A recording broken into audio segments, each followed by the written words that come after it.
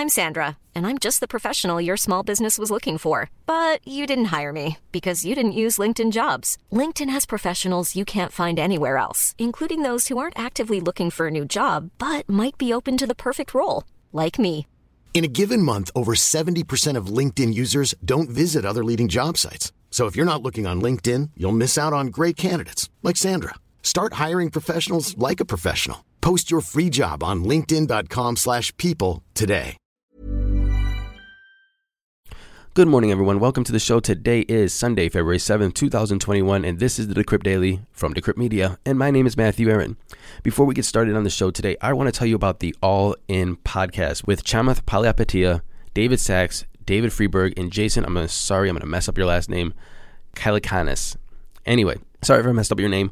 It's just a podcast that I just started listening to, and I really appreciate their conversation, their authenticity, the fact that they're very close and they can throw just about any idea back and forth at each other.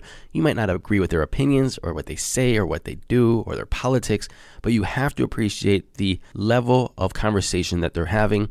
This last one with media misalignment, I just thought it was brilliant. Some of the things that they said were just brilliant. And of course, not everybody can say an hour of brilliant things, but you're going to hear, in my opinion, a 15-second clip of something brilliant here and a 15-second clip of something brilliant there. And maybe it's only 1 minute of brilliant things, but I really appreciate this kind of conversation that they're having. And I'm just telling you this because I want you to check it out, because I think that if we're all listening to this podcast, we believe in future tech and innovation, and we are kind of not thinking that the world is actually how it should be. We are looking at media, we're looking at business, we're looking at finance and money and savings and retirement and jobs and, just everything that we can look at the world right now and say, we can do better.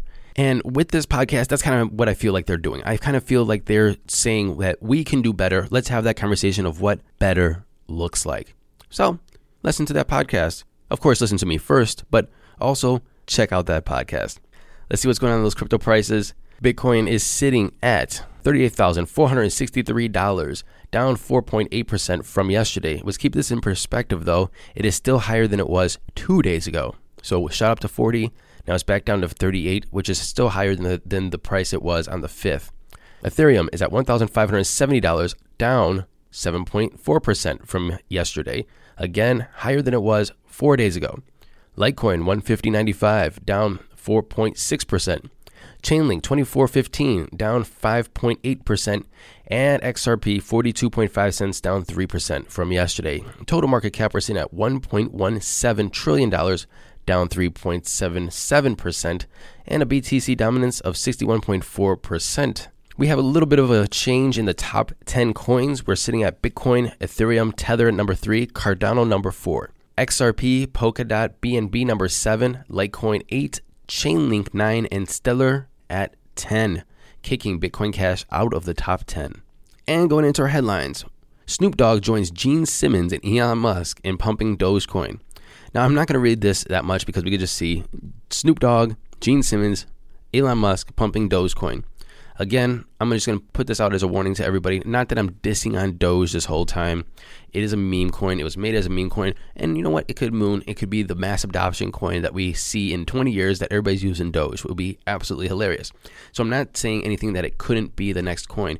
What I am going to say to this is that when you see cryptocurrency pumping, you're going to see everybody coming out of the woodworks because it's good publicity association. Elon Musk pumped Dogecoin. He gets a lot of tweets and likes and things like that. So it's smart for who's Gene Simmons? Is that Gene Simmons of Kiss?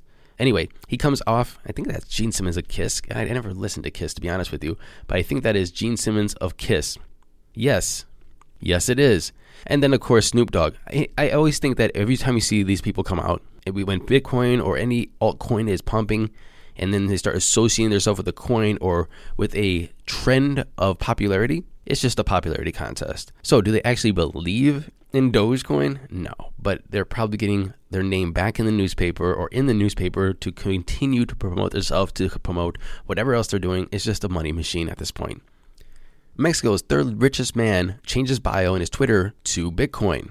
Ricardo Salinas Pliego is falling deeper down the Bitcoin rabbit hole. In the last few months, Salinas has shown keen interest in the currency as an alternative to fiat money. He is the latest billionaire to change his bio to Bitcoin. Bill Miller's trust is going to invest up to $300 million into Grayscale. Who is Bill Miller? Well, I'm going to tell you right now. Bill Miller, or William H. Miller III, is an American investor, fund manager, and philanthropist. He served as the chairman and chief investment officer at Legg Mason Capital Management, as well as the principal portfolio manager at Legg Mason Capital Management Value Trust. Anyway, he's rich, he's into Bitcoin, and he plans to put $300 million into Grayscale. And finally, as Nigeria bans exchanges, people in Nigeria are turning to P2P exchanges, like local Bitcoins or whatever they have in Nigeria. Look, I've been saying this for weeks already. If you ban something, people are going to find a way to get it.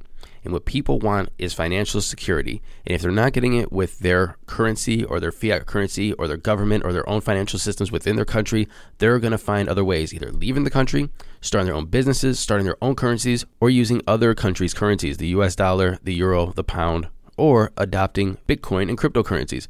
Anyway, if you mess with people's finances, you're messing with people's ability to take care of themselves, to provide a good quality life and their own personal security. So they'll find a way to survive and to thrive. You can't ban something that allows people to thrive and expect them to not try to get it. They'll get it. They'll use it. Thank you for listening to this episode of the Decrypt Daily. My name is Matthew Aaron. Don't forget to go to Apple Podcasts, like, subscribe, share, and leave us a comment. And I'll see you tomorrow. Happy hodling.